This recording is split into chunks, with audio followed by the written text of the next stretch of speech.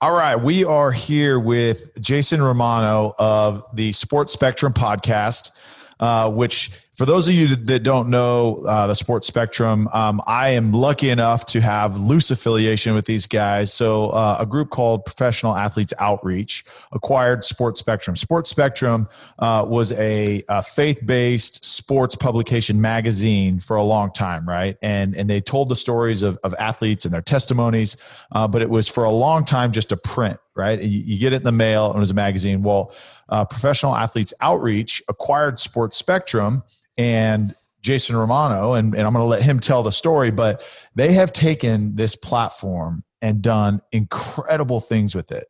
And Jason's background and his influence and his ability to take this media outlet and use it for something so big and so awesome is just really fun to watch. So Jason's joining us from Bristol, Connecticut. Did not end up leaving the East Coast after leaving ESPN. 860-06010, lots of O's. They're all. But Jason, so good to be with you guys, man. This is awesome. Thank you. So you and Darren worked together for a long time, but we want to go back before that. We want to talk to Jason, growing up, what the family dynamic was, what faith was to you early on, what that looked like, and then how you kind of graduated into, the media side and working with ESPN. So take us back, let our listeners get to know you from the start. Yeah, so I was just a kid who loved sports. I grew up in Albany, New York, a little town about 12 miles south of the capital of New York State called Ravenna, and broken home at an early age. My parents divorced when I was 6 years old, and Dad wasn't around much, and I've heard some stories. I know, Darren, you grew up without a dad, and right. My dad was around, but he wasn't present in my life. And that had an effect on me and my brother, certainly growing up. But my mom was the rock and allowed us to kind of have as normal of a life as you can have when you're a kid in a situation like that. But as far as faith goes, I did the good Catholic boy things that you're supposed to do as a kid. I got baptized as a baby. I made my first communion. I did the confirmation that you do in the Catholic Church when you're 14 or so. And I then never really went to church ever again after that for a very long time. So my faith, honestly, my God for many, many years was sports. And just being honest here, I think for me, it was playing certainly as a kid. Every kid has aspirations to be a professional athlete, but I realized pretty quickly in my high school years that just wasn't going to happen. So why not do the next best thing? And that's maybe talk about sports or work in sports. And so that's when I had my mind set on going into broadcasting and certainly working for a place like ESPN. I tell people, my dream job wasn't ESPN. It was just to be on the local channel 13 News in Albany, New York, doing the sports, because ESPN seems so far away from doing the sports in front of the camera or behind the scenes. I think initially in front of the camera, Darren. Like I would have liked to be the anchor who was doing the local 3-minute sportscast. And then when I got to college, that's what I really aspired to do, was to be, the host of the show, but also learning how producing worked. I realized when I got into my first job out of college in local radio up in Albany that there were some guys there that had been in radio for 30 years, and I wasn't going to be taking their job anytime soon. So I wanted to just get in the business any way possible. And for me, that meant learning how to be a great producer, a good producer. And so that's where I saw God kind of leading me towards, and my gifts and talents were really focused on being behind the scenes. The last thing I ever thought after I spent 20 years behind the scenes is that I would be back hosting a show or anything like that in front of a camera or in front of a microphone. But that's really where I cut my teeth locally. And then in 2000, 20 years ago, I was blessed to have the opportunity to come to ESPN and got my start there.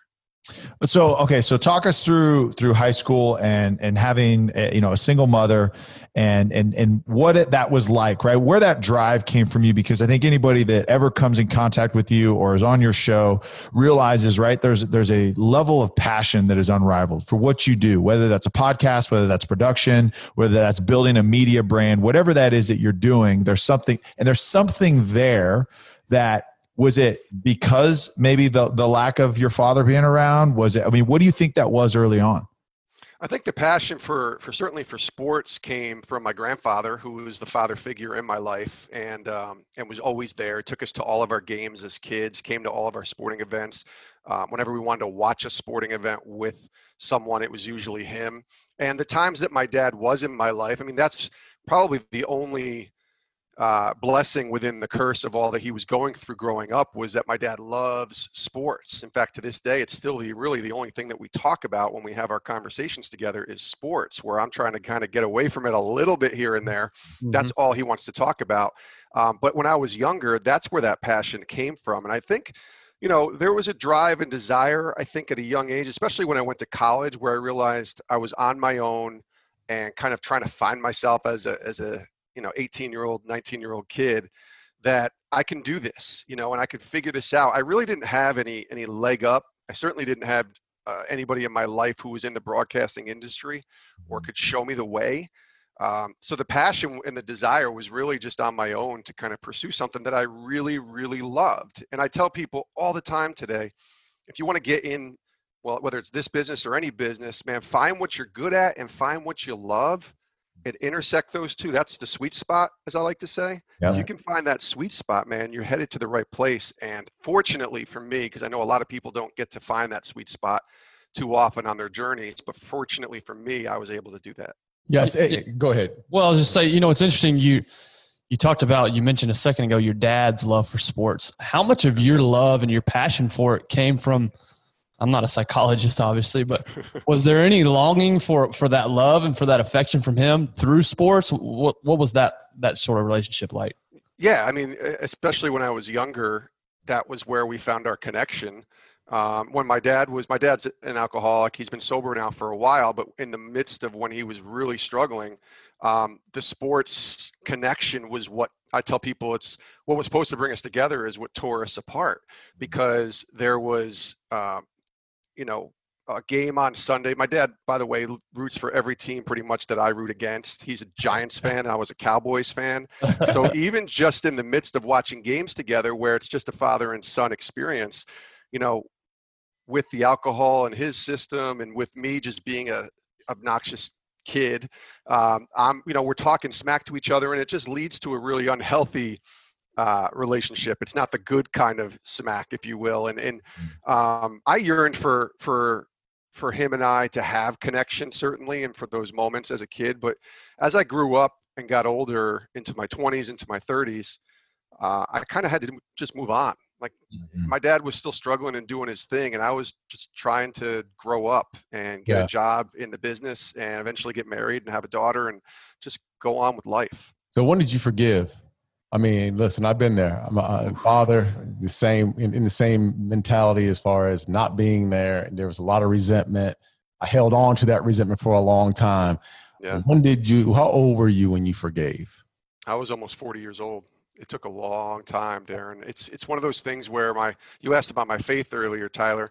When I was 27 is when I gave my life to the Lord and really started a journey of faith and understanding, what that meant, who Jesus was, and beginning to find, I guess, my true purpose in life was to live for him. But, and the whole foundation of Christianity and faith for me was forgiveness. And yet for 13 years in that walk, in that journey of faith, I still couldn't forgive my father.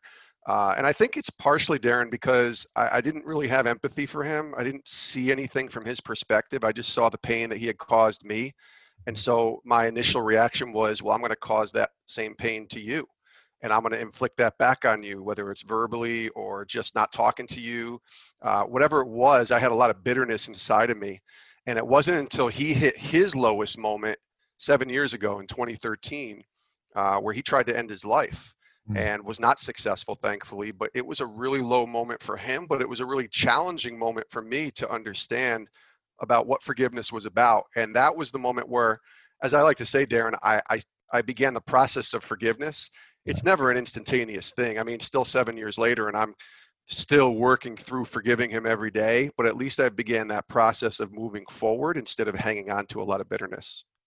That's awesome. So let's go. Let's start with this, okay, because you mentioned that at 27 years old, Yeah, is when you basically turned your life around. You got saved and you started following Jesus. Tell me where you were before that. I mean, who was Jason Romano leading up to that time, up till you're 27 years old? so I'd like to classify myself from a worldly perspective as a good guy. I think, who tried to stay out of trouble. I wasn't caught up in like addictions or drugs or alcohol. I never really drank because of my father. I just had a mindset that was so focused on worldly success. The American dream, getting married, having kids, getting a house, certainly working at a place like ESPN, and you're moving up the corporate ladder and achievement. And that's where I found my purpose. And so it wasn't anything bad.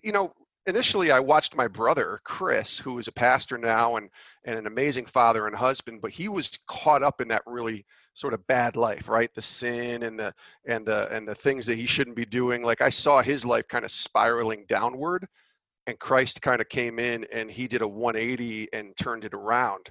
So there was that aspect of it that I saw, and I was really intrigued, but I was like, well, there's nothing wrong with me. I'm fine. I got this job at ESPN, and I just got married, and all of that's going on. And so from a perspective of the world, you wouldn't have said, well, this guy needs Jesus because he's a mess. Yeah. So I think I was in an okay place, but I look at it now and I was in a very empty place because I didn't have a true purpose. And it really came down to just understanding, at least at that moment when I first said yes to begin this journey with the Lord, it's not about me. There's a great book, you've probably read it, some of you guys maybe, The Purpose-Driven Life by Rick Warren. It's a very famous book. It's sold millions and millions of copies. But the very first line in the book, it says, we're going to start off with this. It's not about you.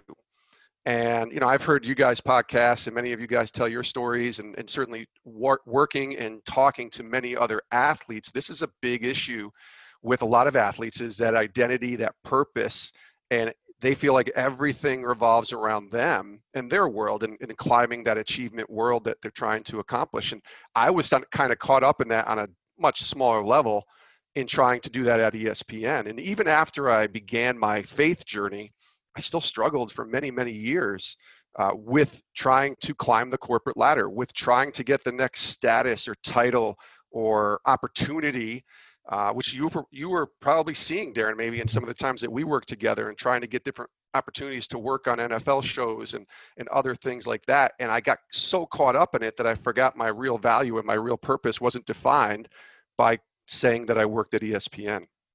No, I love that. And describe that feeling, right? And when people ask me about my faith journey and what's going on with that, and they're like, well, why? I mean, you have what you want. I mean, the people that just don't get it. And the way I describe it is, I mean, imagine just taking the weight of the world off your shoulders. When you have the perspective of, oh, it's up to me to progress in my job. It's up to me to provide. It's up to me to make an impact. It's like you said, it's not about you. So describe the feeling, right, of walking around and the pressure that you felt pre-27-year-old Jason Romano to now you're walking in your faith. Yeah, I think there was a lot of pressure to, this is biblical words I'm going to read to you here from scripture, but to conforming to the patterns of this world. There's a scripture verse in Romans that talks about that. And I think I was so focused. I honestly didn't even realize it was taking place because you're just kind of living and doing your thing. And you don't, if faith's not a part of your life, you just kind of accept whatever the world accepts, right? And I think what happened was there was a feeling that started to take place inside of me where I understood that that if this is all that this world has to offer is just kind of achievement and trying to be good enough, like when is that enough? So when is being good enough? And who defines what good is, right? Who defines what success is? What's true success? Well, I could say that I played or worked at ESPN for 17 years. And you could say, Darren, that you won 3 Super Bowls. And Tyler, you could say that, you played in the NFL. And Ben, you could say that you have this amazing job and working with these guys. Like we can all say that. And it sounds like success, but what is true success? That's actually why I wrote the new book I wrote, because I believe true success is not defined by what you do, but the impact that you have and by who you were created to be. And so that's really the feeling, and the best way to describe it as it became less about me and more about others. Now you said, okay, hey, it didn't change overnight, right? Like I think a lot of people think that there's this fairy tale like your fairy godmother just comes down and hits you on the head, and now you've got this beautiful gown and carriage and all this stuff. It doesn't change instantly, right? And it's still a process. But I will say, when you took that step, and you're so focused on performing, right? And proving your worth and proving your identity and purpose and all that. How much more were you able to actually do when, okay, hey, that pressure is off. Now I'm going to align myself with my purpose and what I feel like I'm supposed to be here. The freedom to allow you to do your job at a much, to me, higher level. I had a struggle with that early on. So, there's a lot of people who, when they come to faith, it's like, like my brother, it was a 180. You see an instant change. For me, this was a process that still continues to today. And so for the first 7 or 8 years of my time at ESPN, I still didn't quite get that or grasp the idea that, that there was a greater purpose, basically on my life, a call on my life. And I remember in 2008, and I was working as a talent booker, a talent producer, and I was working on a show called Outside the Lines, and I was trying to, the title status at ESPN is you're trying to get the next step. So for the next step for me was to be producer 1. That was the title. And so I was line producing Outside the Lines and doing all of these amazing opportunities to work with Bob Lee and doing all of these shows. And yet that's not what I was being paid for. And I was completely neglecting the job that I was being paid for, which was talent producer. So in trying to get this next job, they were giving me opportunities, but I was also neglecting the job that I was actually being paid to do now. Yeah. And when I went through that process, and then I had my scathing mid-year review that I talk about in my book, it was awful. Like they have at ESPN, you get like a mid-year review and you get a year-end review. And that's when they kind of tell you how you're doing and maybe give you a little percentage raise, or, just kind of let you evaluate where you are. And that mid-year review is sort of to tell you, hey, here's the track you're headed towards, good job, or, you need to get on your horse and start, performing better. And I had the worst review I ever had. And I'm not going to name the name of the person. I know Darren would know who it is. I'm not going to name her on this because I want to be respectful and careful. But it was the best thing that happened to me because it made me realize that I was not called to focus on what was next. That's not success for me. That was where I was getting lost. I was trying to achieve the corporate ladder. It was about staying present where you are and being great in the moment. Certainly you can have goals and want to achieve and go to the next level, but really be great where you are. And for me, that greatness, I was hurting my teammates by trying to focus on the next job, where my job was to be great in where I was being called to, or bloom where you're planted, as I use in the book. And, I was affecting Jamil. I'm going to name some names that Darren will remember, and Carol and Lisa and the people that I worked with in the talent production department, because they were expecting me and relying on me to do the job that I was called to do. And I was so focused on the next job that I lost it. And so it took a while. And that moment really was a pivotal moment for me to understand that it wasn't about me. It was about serving my team right there and being great for them, not just so I can climb the corporate ladder and try to get the next job. The one thing that people don't realize about ESPN is it's a machine. Oh my gosh. And it's almost like a game time or game day. Every day is a game day. And you have to be, especially as a producer, you have to be on top of your game because there's so many people that want your job.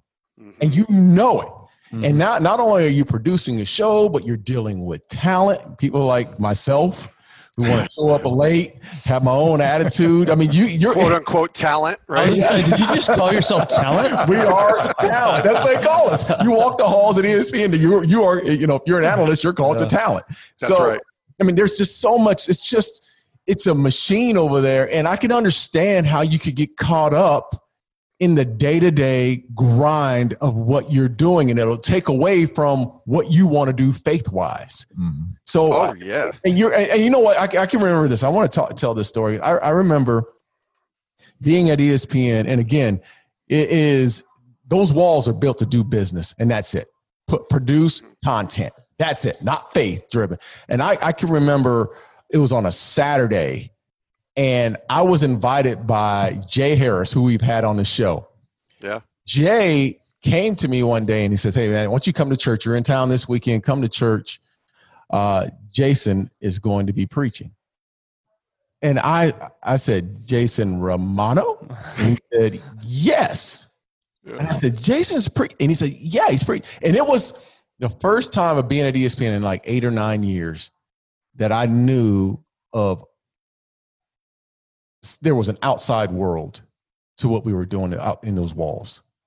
It's like Jason's preaching down the street. And it was just always business as usual. And I got out of that ESPN off the campus, and it was the first time I saw Bristol, actually. It was actually the first, and I went to church, had a great time. Jay was playing the bass. I think his son was doing, it was a really great service, man. So, I mean, how many people have you had these conversations with within the walls of ESPN? How many people did you basically talk to about, attending church and serving the Lord? Probably not as many as I would have liked looking back, honestly, Darren. I feel like Jay invited you and it should have been me that invited you, right? That's just kind of my mindset goes that way. But we had more conversations than I thought we would ever have. That didn't really take place till the last few years of my time at ESPN. In fact, I was telling you guys the story I wanted to share about Darren was the one he just shared. And that was 2016. That's why I remember it. And I was working on Mike and Mike in the morning, and Darren actually came the next morning, Monday morning or the following Monday morning, to be on Mike and Mike that day. And I saw him, and he just kind of gave me a little fist pump and like, "Nice job last weekend." And that meant the world to me because it was something outside of ESPN. Now, let me tell you my little story here. My perspective is, and I didn't say this, I am the biggest Dallas Cowboys fan. You guys have met millions of them, and they're all over the world and all over Dallas. But I'm the biggest one. I mean, we all are, right? and I grew up, 1979, Roger Staubach. I go back to being 5 years old and remembering number 12. That's how far back I go. So Darren is in my sweet spot of being a Cowboys fan in my, early 20s to basically, when did you finish? 2003, 2004? Right? Yeah. So I was just turning 30 at that time.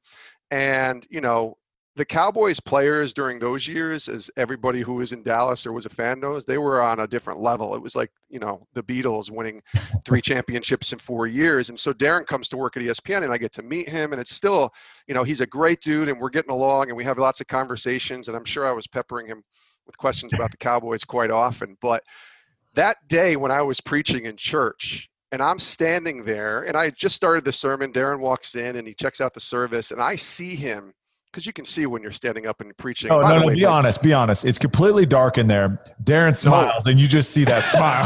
His teeth light up the room. This is what I'm dealing with every day. Come on, man. I know. This is what I deal with.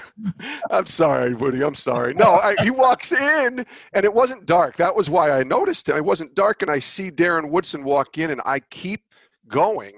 But inside, this is where your childhood kind of creeps back in. Inside, I'm like, all right, there's Darren Woodson, the guy that I rooted for with Emmett and Michael and Troy, 3-time Super Bowl champion of my favorite team, standing there or sitting there, watching me give a word or share a sermon from the Bible. And I was really nervous, Darren.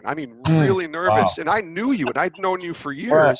But this was weird. It was church. It wasn't me and you producing something at ESPN. Exactly. And that's what I'm saying is like the conversations, you sort of know, like, look, I'm of the word, man. I'm of the word, brother. So you sort of know when there's another brother that's next to you, right? And I knew that part of, okay, yes. He's a believer. I know that part of it.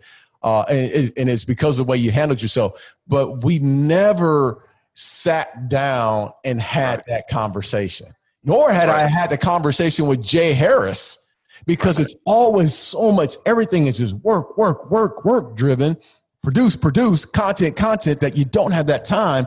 And it's the first time you get out of that building and you see it and you go, okay, this is the product.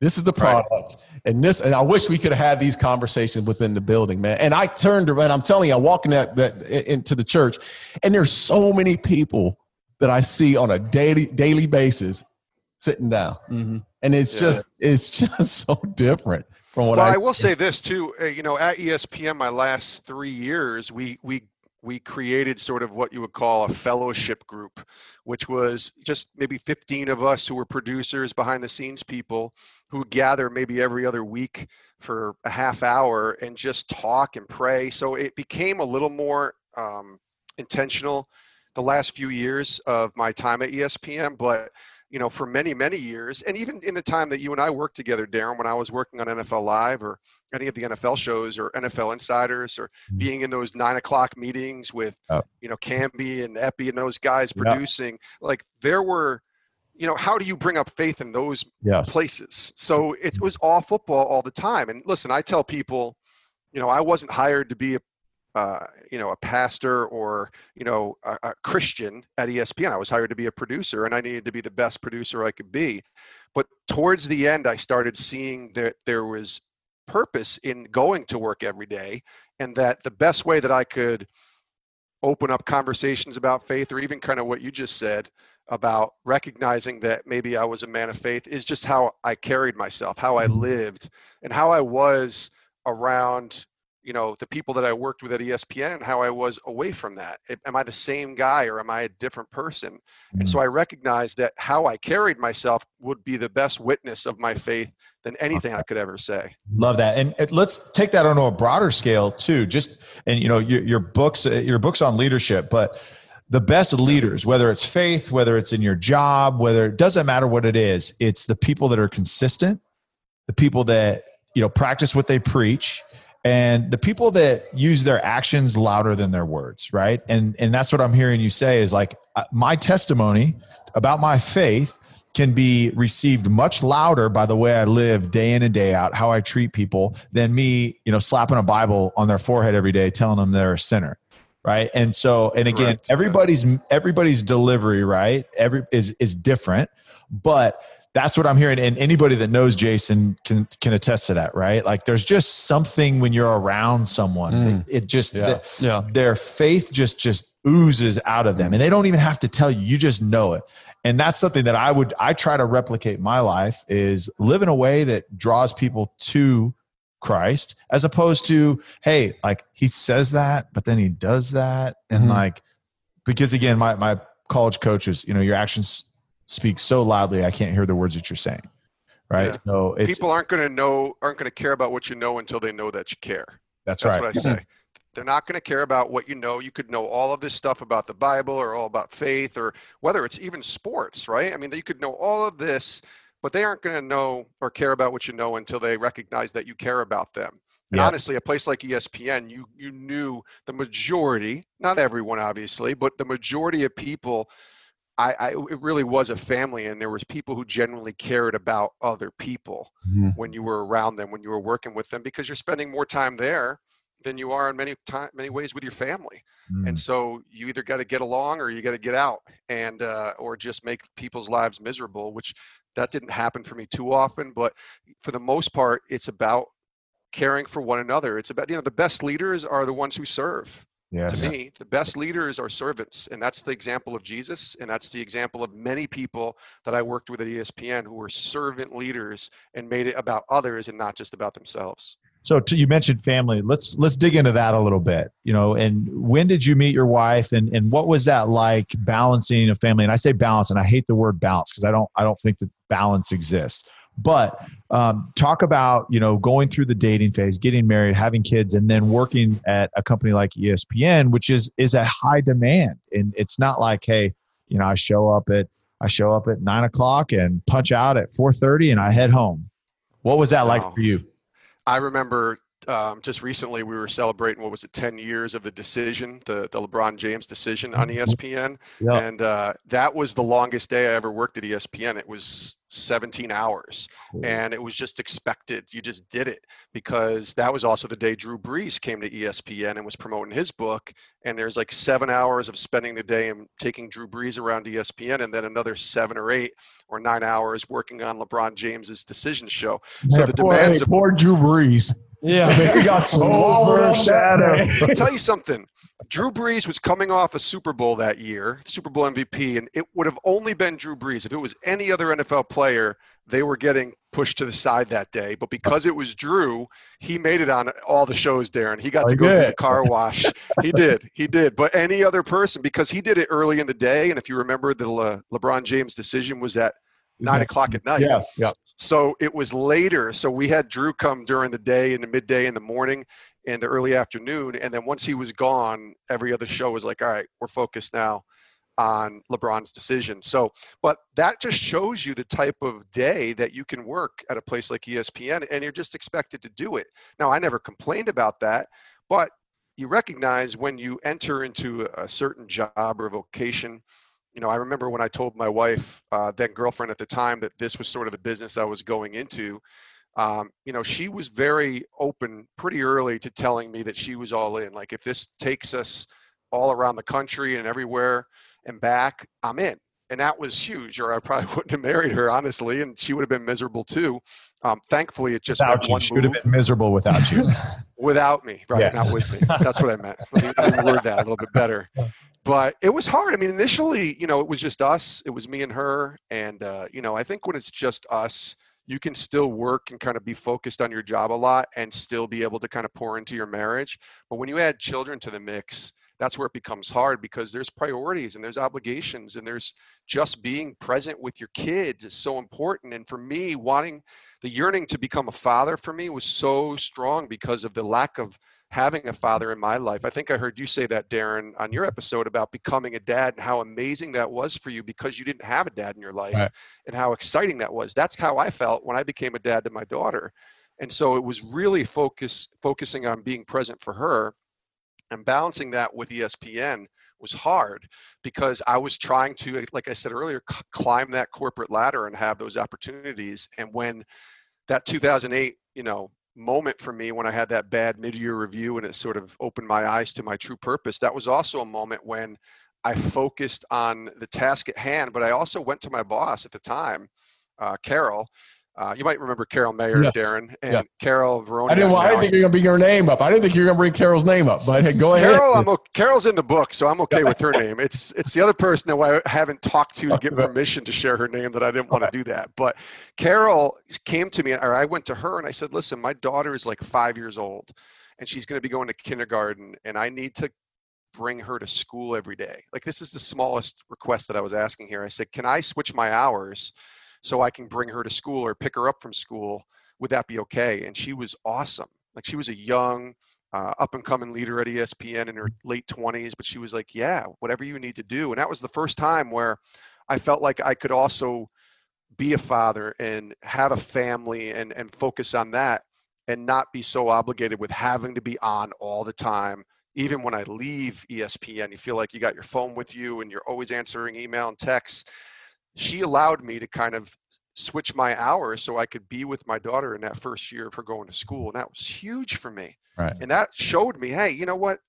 Family, work, they can all work together here, but family has to becoming first for me. If work becomes first, it's out of whack. I'll be wearing the uniform of leadership backwards, as I talk about in my book, if I'm focusing on my work first.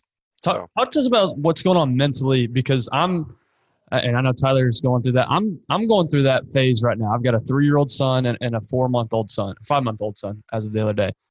And I'm young in my career, and I'm trying to, make my name and really be successful. And you justify the hours with, well, everything I'm doing is providing for them. And so you have this mental battle of, well, I want to work really hard because A, personal pride, but B, I want to provide. But I also want to be a good father, and I want to be a good husband. There's just so much battle going on internally through that process. So for you personally, because I think anybody listening to this who's going through that right now, it would be helpful to know somebody who's gone through that. How did you do that? What were some tangible ways that you did? It sounds like you took your daughter to school. That's one thing. But what are other ways tangibly that you, unlike what Tyler likes to say, balance? How did you get it all done?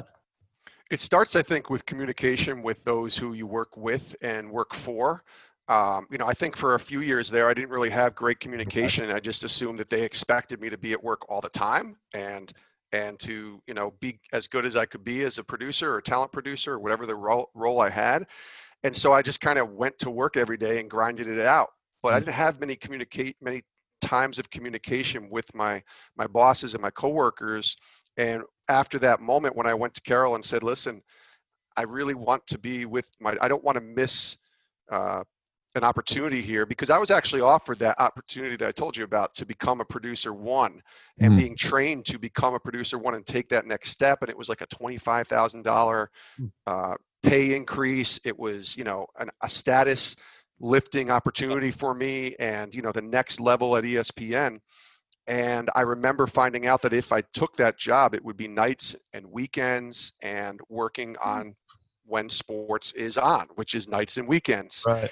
And I made a choice at that moment to say no to that. I said, I'm actually going to not go in that direction now. And they came to me and said, why? And I said, because I need to not miss the next 7 years of my daughter's life. Wow. They said, well, I understand that. And I said, but you're not going to miss it. And I said, I don't know that you can actually guarantee that I'm not going to miss these next 6 or 7 years, the pivotal time in a child's life when they're 5 to the age of maybe 12, 13 years old. My daughter's 16 now, but those moments, those formative years, if I hadn't been able to come home at night, at least the majority of my nights, and be able to be with her and pray with her and have dinner with her and tuck her in. Now, obviously there's days where I couldn't do that, but if I knew that in my mind, my priority was my family, and I made that clear, Ben, with my bosses and with my coworkers, then I knew that the expectations were there, and it made it a lot, I don't want to say easier, but it made it a lot clearer, I guess, with my cohorts, that this is where my priorities lie. Now, I'm not saying other people at ESPN's priorities weren't with their family, but I will say, just from watching and observing, many people missed out on opportunities to strengthen their family by trying to gain what they were thinking was success at ESPN. And to me, is true success really getting that next job, but then losing everything else you have and chasing that? I don't think it is. And I was scared of that. I really was. So there was a fear factor in me too, Ben, about trying to, achieve and climb the next level in the corporate ladder. And if I did that in spite of my kid and me being able to form a relationship, or, even ending up in a divorce or something like that with my wife, I watched both my parents go through multiple divorces. I watched my dad, ruin relationships and have a broken relationship with his 3 sons. I wasn't going to do that just to get an extra 25 grand or, climb the corporate ladder. Now, others are able to do that, but for me, it just wasn't going to flow. And I'll tell you something, when I made that decision, more doors opened up. They really did. That's why we're all scared to do it. I mean, most of us are scared. Yeah, we're all scared to do it. I'll throw myself out there. I've always been that guy who wanted to achieve greatness. I always wanted to go up that ladder. And in going through that, there's some things that you put at risk. Yes. I mean, I went through a divorce because I put it at risk because I wanted more and more and more. And then I got to a point, there were times where I said, well, maybe I don't need to do that because this is going to affect my family life. Well, hell, I'm going to do it anyway. Yeah. I mean, that is a balance, man. And that's humility. That is true humility, when you can step back and say, is my family really going to benefit if I take $25,000 extra dollars? Well, the pull is so strong of what you're personally going for. Like myself, what do I want to accomplish?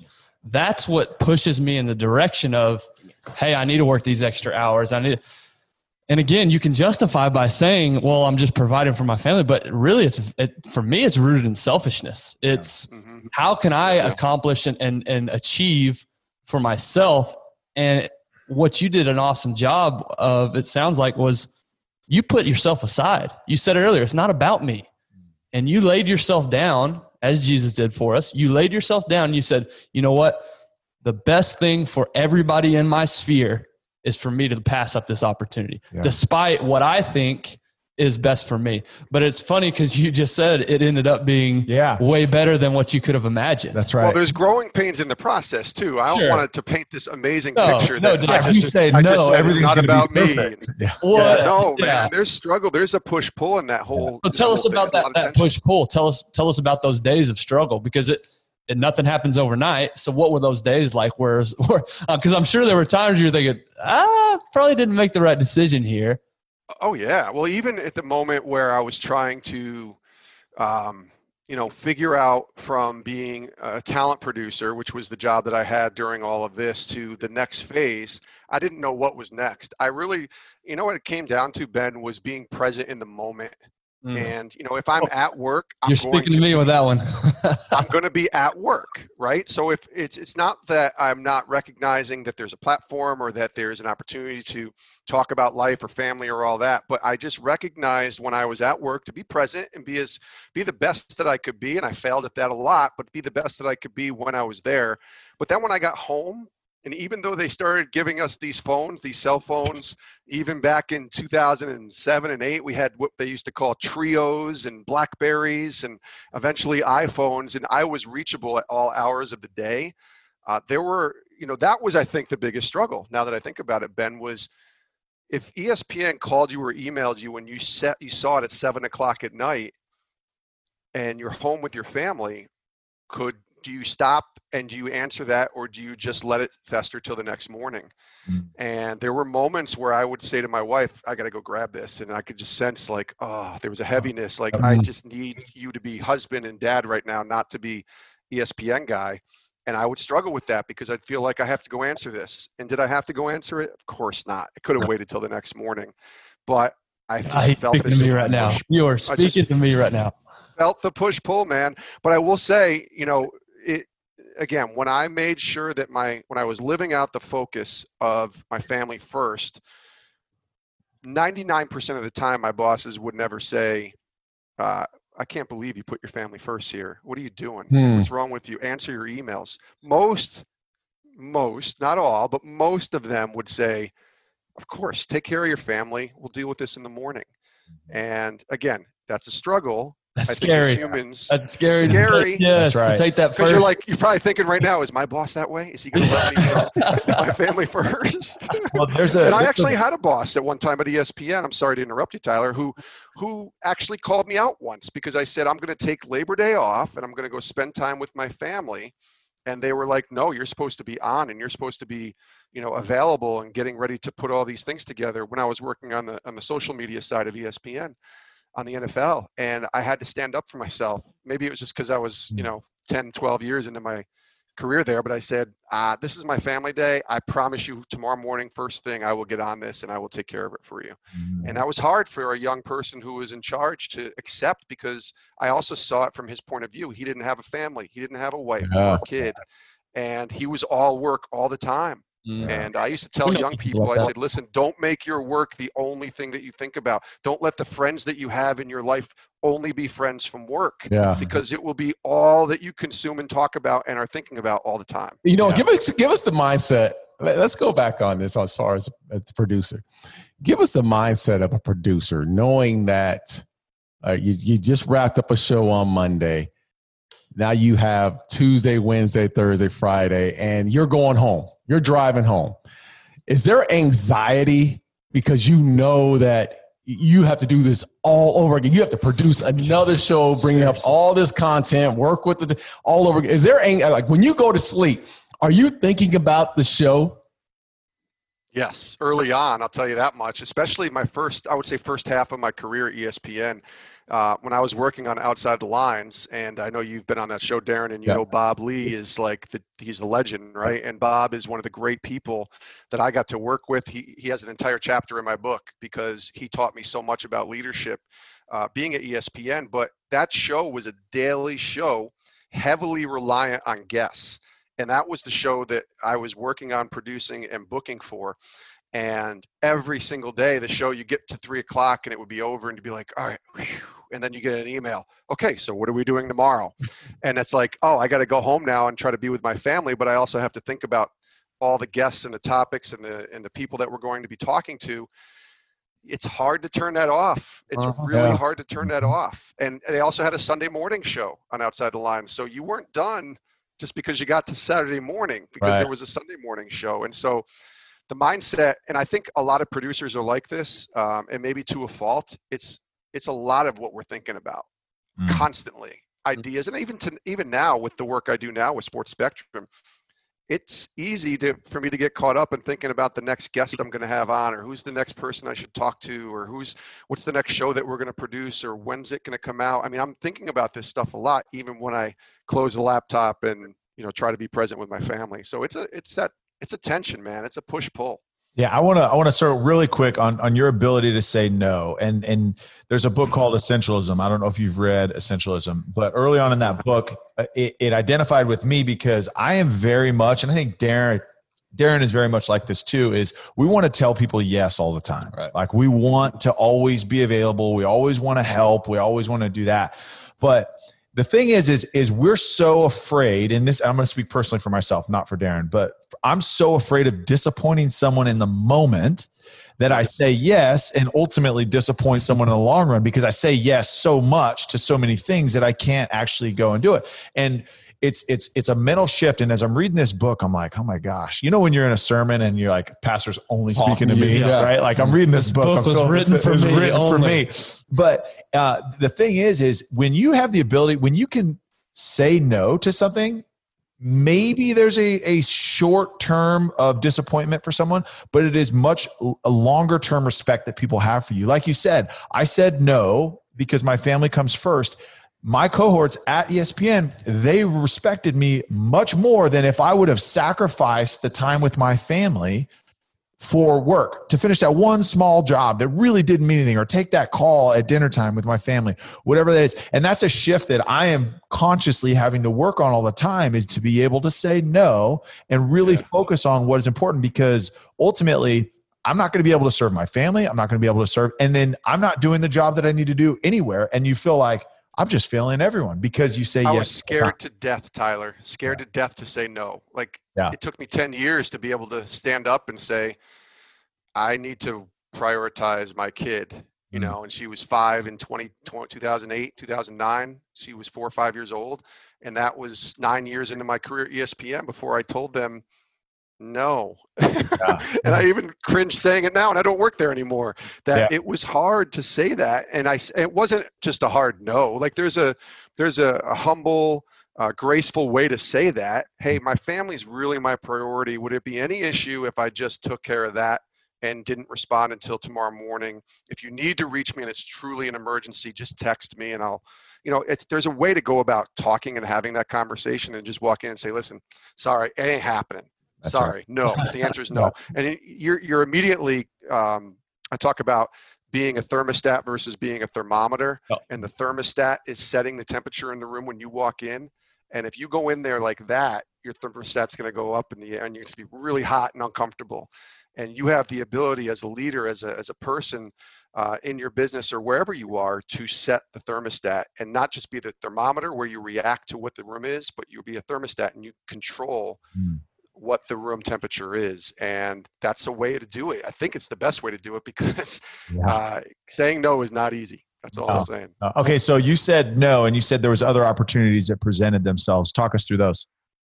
So in 2012, this opportunity to become a part of this new world called social media at ESPN took place. And suddenly I found myself with that raise and with that sort of status upgrade, without even searching for it, to go and kind of head up and lead the social media department at ESPN as far as the NFL. So, when you look at the NFL social media now, in 2012, it didn't exist. And I was the one that kind of started that back up, or started it up, not back up, but it didn't exist. So I was creating, and opportunities to do social media content was there. And that's where I saw doors continue to open. And I wasn't really even searching or seeking those doors. And by the way, working on social media allowed me to know that I had to work Sundays, I had to work Monday nights, and I had to work Thursday nights, but it allowed me to craft my schedule around being able to be present with my family and still be all in on this very new world.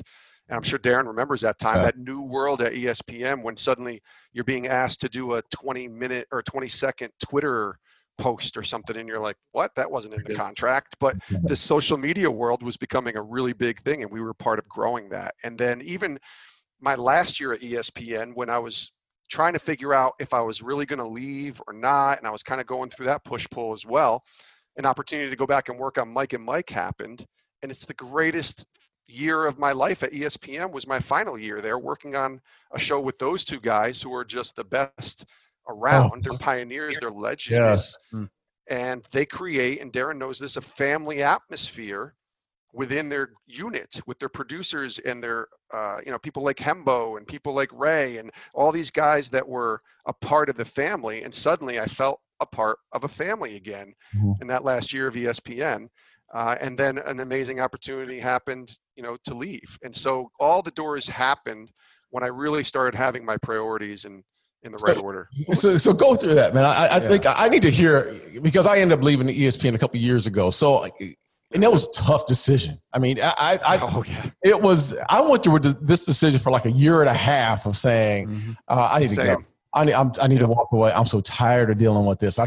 Jason Romano sending me these emails at night, and he wants a response. And I gotta get this guy out of here. No. Man, I'm so tired of it. So, tell me how that went. That process went with you. You said that it took a long time for you to finally make that decision. It took me 2 years. It took me from 2015. I was at this conference that had nothing to do with ESPN. I was invited to speak at it, and at that time, I hadn't done any speaking. Now I've done a little bit more, but at that time I hadn't done any. But it was a social media conference with a bunch of people who were doing the same job I was doing, but for churches, for nonprofits, for very large faith-based organizations. And suddenly I'm the only person who works at, I guess, a secular company that was at this place. And I just saw what they were doing. And inside myself, I'm like, is this, maybe God, is this where you want me to go here to do what I would call more purposeful work? Not that you can't do purposeful work at ESPN. And that's really where the seed was planted. And, it took me a year and a half until I finally saw the door open up that maybe I was hoping God would open up to take a step and leave ESPN. But you talked about hard, Darren, for you. I remember the first time I went to my wife and I said, honey, I'm thinking about this opportunity that might come about. It hadn't even come about yet, to leave ESPN, to maybe go work with this, sports ministry organization. What do you think? And she just looked at me like I had, 6 eyes and said, we're in Bristol, Connecticut for a reason here. You're here because of ESPN. Why in the world would you want to leave? And, initially that, it was my wife's way of saying, God's not saying it's time to go yet. And that's what I recognized from her is she was right. It wasn't time. But it's in the back of my mind, like probably for you, Darren, it still was there. Is this something I really want to do the rest of my life? That was where I was. I was 42 and I was thinking I'm sort of in the mid part of my journey of life, mid part of my journey, maybe in work. Do I want to be here forever? Or does God want me to be here forever is a better way to ask the question. And if he doesn't, I need to be open for that, because I think a lot of people get caught up in comfort.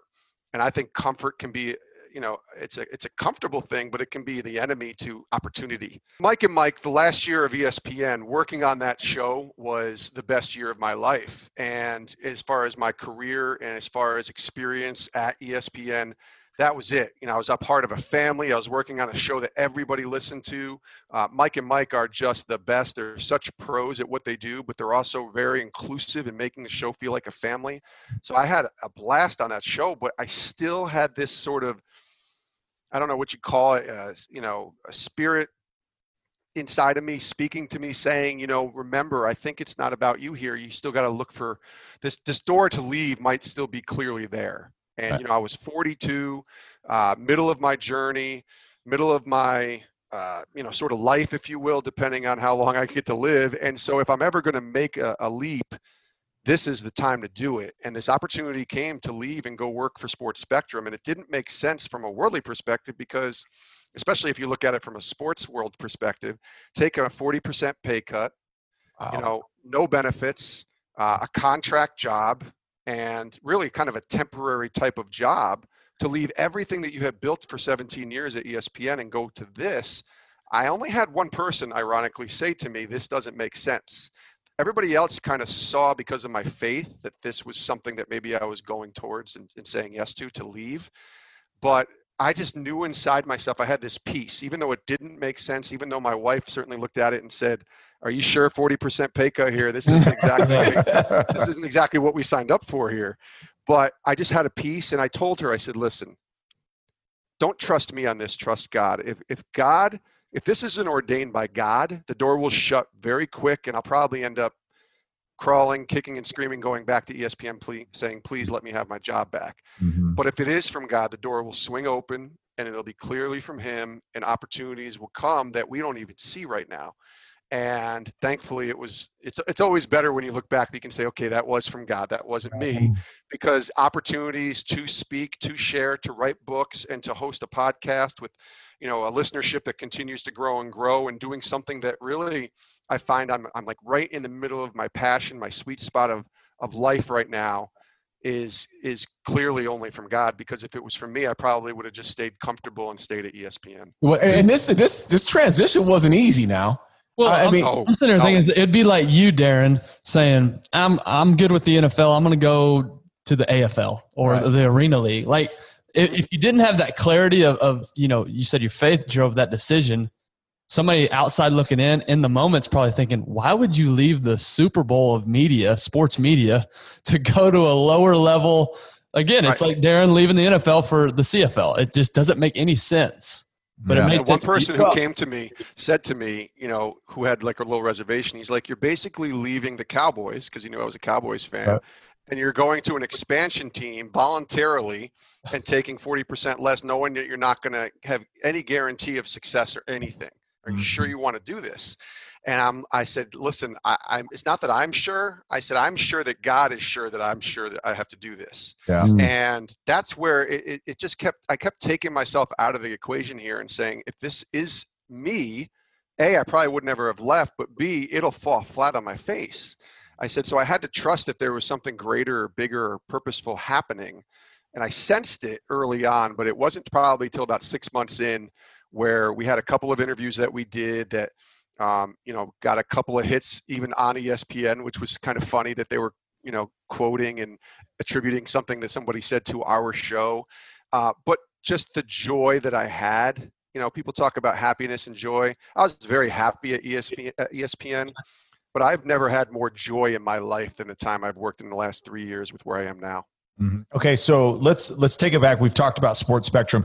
Give the listeners a little background on Sports Spectrum, where it started, what PAO is, Professional Athletes Outreach, kind of how that went about, but then how you and Steve Stenstrom, how you guys connected, and how you came to actually know what this platform, this ministry is that now you're doing, and then what the goal of Sports Spectrum is in utilizing platforms of these mega athletes. And we'll talk about the guys that you have on there. Yeah, so Sports Spectrum has actually been around for 35 years. And I think a lot of people are surprised to hear that, because many people think that it was sort of birthed when I left ESPN, and they say, oh, Jason Romano started Sports Spectrum. That's actually not true at all. It's been around for a long time as a ministry, and Pro Athletes Outreach has been a ministry for professional athletes for 50 years. And so those two worlds, though, I didn't really know a whole lot about. I did know about Sports Spectrum because I had some friends that connected me to one of the writers for the magazine that they have. And I said, oh, this is cool. It's sports and it's faith. There's really nothing like this out there to give players a platform to talk about their faith. That doesn't exist. And even I would argue today, it still doesn't exist except for what we do. It's very taboo for a lot of people to open up the faith world, the faith can of worms, as I'll say, and start talking about that, because that can rub a lot of people the wrong way. But for us, this is what Sports Spectrum is now. It's this opportunity to share stories.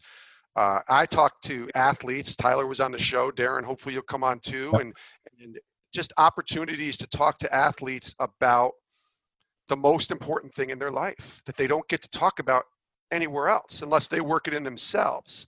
And that's a responsibility that I take very seriously, because these guys are more than athletes. We hear that a lot, more than an athlete. LeBron talks about that a lot in his posts. I am more than an athlete.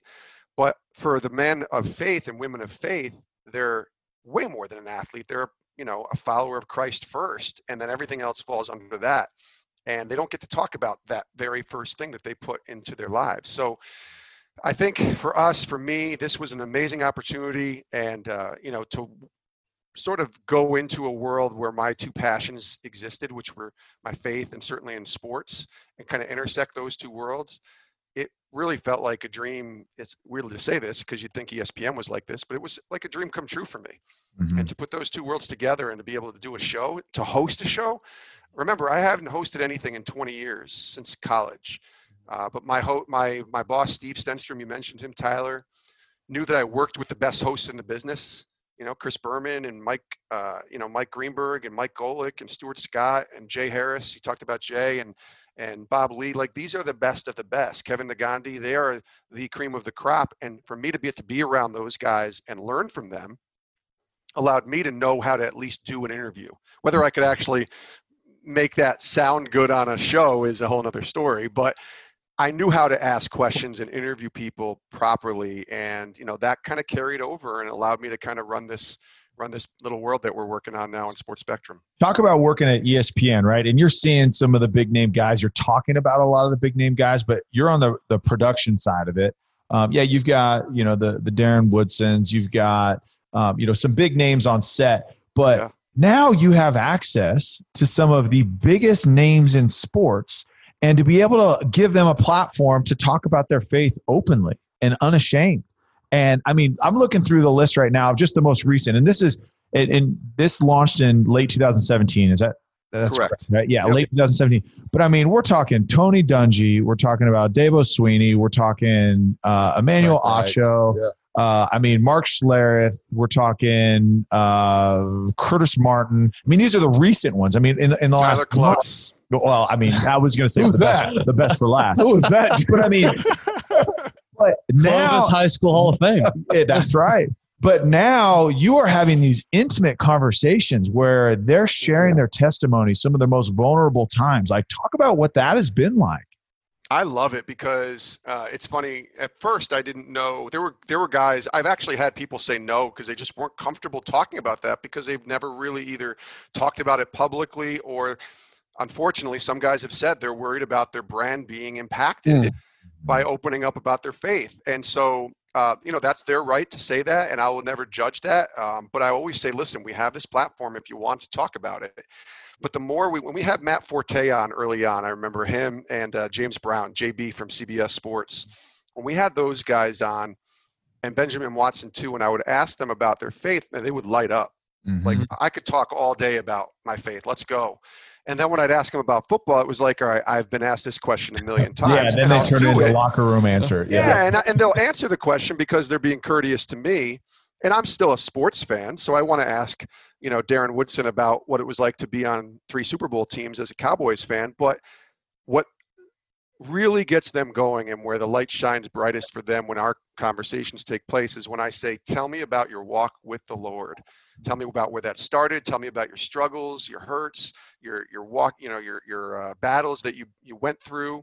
And that's when it gets real. And I think all of us on some level crave the opportunity to be as real and raw as we can. We just feel like, I don't know if it's the world looking at us, or if we might be judged a certain way, but we crave to be open and vulnerable, but a lot of us don't always want to go there.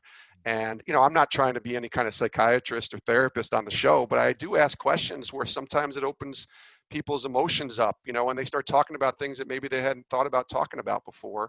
And I've had guys tell me it challenges them to, now that they've put this out there publicly, well, it kind of has to keep them accountable. So if they talk about their faith and you call yourself a Christian and you say that you're a God-fearing man, well, when I hang up the phone with Jason or any other show that I might do, now they've heard this interview, some people, and there's accountability there. Mm-hmm. So it's quite the responsibility, but I am so honored that God chose me to be able to do this, because unfortunately there's nobody else doing anything like this. I'm surprised. So we have a really unique opportunity in a niche market, as I like to say, because faith isn't for everybody, but it's for a lot of people, and we have a place where they can share it. Well, and I'll say this too, for those people that choose not to, hey, I'm not going to listen to a Christian podcast. Here's the thing though about this is there's things that I've learned about teammates from this podcast that I spent 2-3 years in a locker room with these guys that I found out on this. So if you're looking for an inside under the hood look at some of your favorite athletes, this is an unbelievable place to just hear guys' stories and for them to be transparent, and not have that gladiator armor on, right? That you see on Sundays and give these, typical media answers that their head coaches prep them on or the PR departments prep them on, what they can answer, what they can't answer. It is a raw, real transparent. That's what we're trying to do here with our guests, when all of our guests is, okay, hey, look, be you. Tell whatever story you want to tell. And this is, Ben Roethlisberger's, you just had him on. Yeah. It's really so cool because if you really want to get to know these athletes, other than what you see on SportsCenter or their press conference or what you see on the field on Sundays or whatever sport there is, by the way, it's not just football. I know we're football focused, but football, baseball, basketball, hockey, and soccer, and even other sports. This is an opportunity to really get to know what drives these men and women and why they have a purpose bigger than themselves. And it's just such a cool platform. And their so struggles too. Yeah, that's right. Yeah.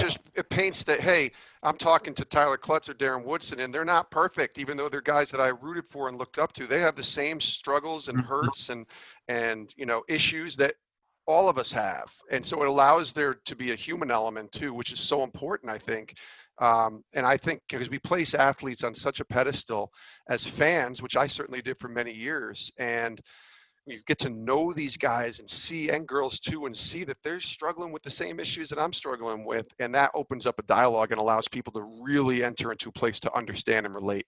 Mm-hmm. I was looking at the website and I saw Darryl Strawberry on the site, and it's my hero. Yeah. And you know what? I started to think, you've interviewed so many people, so many great athletes.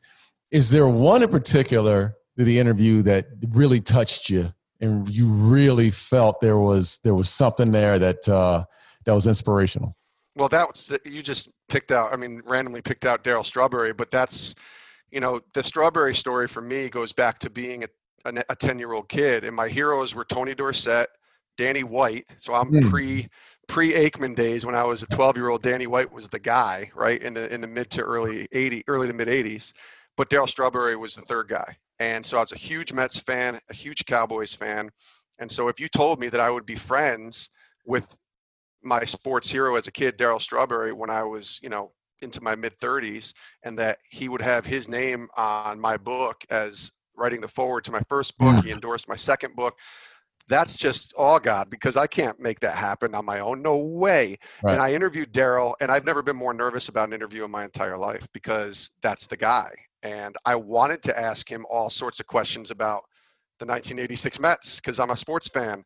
But I got to talk to him about faith, about addiction, about forgiveness, about brokenness, about the fact that he didn't have a dad in his life, and the fact that he screwed up so many times trying to be a dad to his kids and struggled with, all of these things. He was in jail, all of these really low moments in his life, and God brought him out of it. And he talked about how now he's been sober for 12 years and he's doing ministry. That's all he does is go around and speaks to churches, to prisons, to men's groups, and just tells them about what God has done in his life. Like, it's just amazing to watch. But for me, that was probably the most nervous, but also the most inspirational for me, because we barely talked about baseball. And I could have talked baseball all day with him just from a fan perspective, and it was still the best interview that I felt like I've ever done, because it was so impactful to me to talk to my childhood hero and not have to talk about the things that made him my childhood hero, if that makes sense. Jason, as we start to wrap up here, I want you to talk about your book and the decision to write a book and to get this out there. And what that process was like for you. And then also, maybe just an opportunity to say, okay, hey, here's how that this can add value to anyone. And this was the purpose behind it. Yeah. So the idea for the uniform of leadership is, I'll just give you in a nutshell what it is. It's a sort of metaphor of the uniform that we put on every day. Each day we wake up, we put on a uniform, and a sort of traditional uniform has a name of a team on the front, and a name and a number and a name of the person on the back. And often when we wake up each day, we have a choice to see, how are we going to wear our uniform? Are we going to play for others first, our team first, for God first, or are we going to play for the name on the back first instead? And I learned so many lessons from so many people at ESPN of how to wear the uniform properly and make others better, to be a great leader by making it about serving others. But I also wore that uniform backwards for many, many years. And so the book is really an encouragement of wearing the uniform properly, why serving others is true success, and just taking the stories. Darren, I'm sure you get asked this a million times too. What was it like to work at ESPN? Give me all the stories of the different people that you interacted with. And so for me, those stories are what this book is about, but it's really in the greater purpose, a leadership book to help others in their walk be better leaders by serving others. But there's tons of ESPN stories in there. The time I met Emmett for the first time, Emmett Smith, and I basically hyperventilated and thought I wasn't going to be able to continue to live. I mean, that story's in there, but that doesn't happen if Trey Wingo doesn't introduce me to Emmett, and Trey goes out of his way to take care of this knucklehead kid who loves the Cowboys and gives me 5 minutes to spend with one of my heroes. That's Trey Wingo being a servant leader. Right. And so it's stories like that are in this book to encourage others. So that's awesome. That's awesome. Okay. So give us a couple resources for people: social media, website, podcast platforms, and then also how they can find your book. Yeah, so it's just, my website is my name, which is still weird to say, but jasonromano.com. If you go to the website, it has all the information about speaking, about the book, some videos on there. The podcast is everywhere podcasts are found, kind of like your guys' show, which I do subscribe to your show, by the way. There we go, Jason. That's what we're talking about. So come on, people, go subscribe to this show, the Darren Woodson Show. But it's all the platforms. It's Apple, it's Spotify, and then sportspectrum.com is that website you guys were referring to, where it has all the different articles, and the podcast. A lot of really cool articles, and some of the athletes actually write their articles. And I've contributed to a couple of these, and it's really, really cool. Very topic focused on something that, hey, this is what we're going to talk about. Really cool. But sportspectrum.com, and again, you can pick between different sports: football, basketball, baseball, hockey, soccer, and man, it's really cool. And then last thing, talk about Football Sunday. And I know that you have a part of that, but it carries on to what the Sports Spectrum podcast does, and then what the meaning behind, or what you guys were doing with Football Sunday, every year on Super Bowl Sunday. Yeah, my bosses will love that you asked this question. This is a project that started about 4 years ago, before I left ESPN, and I was actually asked to just give my input on it when I was still working there. But the idea is to take advantage of Super Bowl Sunday, the biggest football day of the year, and leverage it for the gospel, right? And how can we use football as a way to point people back to who God is, who Jesus is? And so we created this brand that's sort of a sermon supplement that can be run at your church on a Sunday morning. And it's 25 to 30 minutes. It's a video with these first-person stories from pro football players telling in a 4 to 5 minute time frame how God has moved profoundly in their lives. And we've had amazing stories. Last year, I think we had Nate Solder from the New York Giants shared his story. Benjamin Watson and Kirsten, his wife, shared their story. And Demario Davis from the Saints has been on and shared his story as well. And, people like Tony Dungy and James Brown and Brock Heward have hosted it. And it's a really cool presentation that churches can use, even small groups can use, as a way to kind of bring the gospel and leverage Super Bowl Sunday to, kind of share faith and kind of share these inspirational stories. And Sports Spectrum is a big part of that. And so it's a really neat thing that we do. That's one of my most exciting things that we do as a ministry, as a brand for Sports Spectrum, is Football Sunday, because the impact it can have and reach so many people on Sunday mornings who are going to church but not maybe thinking about football. Well, now you can take on Super Bowl Sunday football and have this be a purposeful event to reach people for the Lord. So it's pretty cool. Plus, it gives the pastor a day off that he doesn't have to. That's big too. That's right. Well, if you need a sign that the Lord is real, Darren just figured out we just subscribed to Sports Spectrum, and Darren figured out how to do it on his own. So, boy, Darren, I'm proud of you, buddy. Well. Listen, it took Darren a while for me to just get him on Twitter. Come on, that was a long time coming. Remember? Yeah, we got to walk this old man through it all the time. Well, hey, we got him on. The question that we like to end every episode with all our guests is this. And if you've listened, you've already got a head start because you know what he's going to ask. I do. If you can go back to any point in your life and tell yourself one thing, where do you go and what do you tell yourself?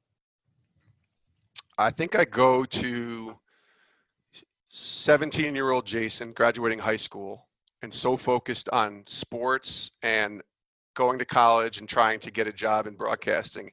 And I tell Jason, who's 17, A, it's not about you, and B, sports, don't ever let sports become your God. That's what I would tell myself, because I don't even think at that point I had any idea of faith, about faith or God or Jesus or anything like that. I didn't care.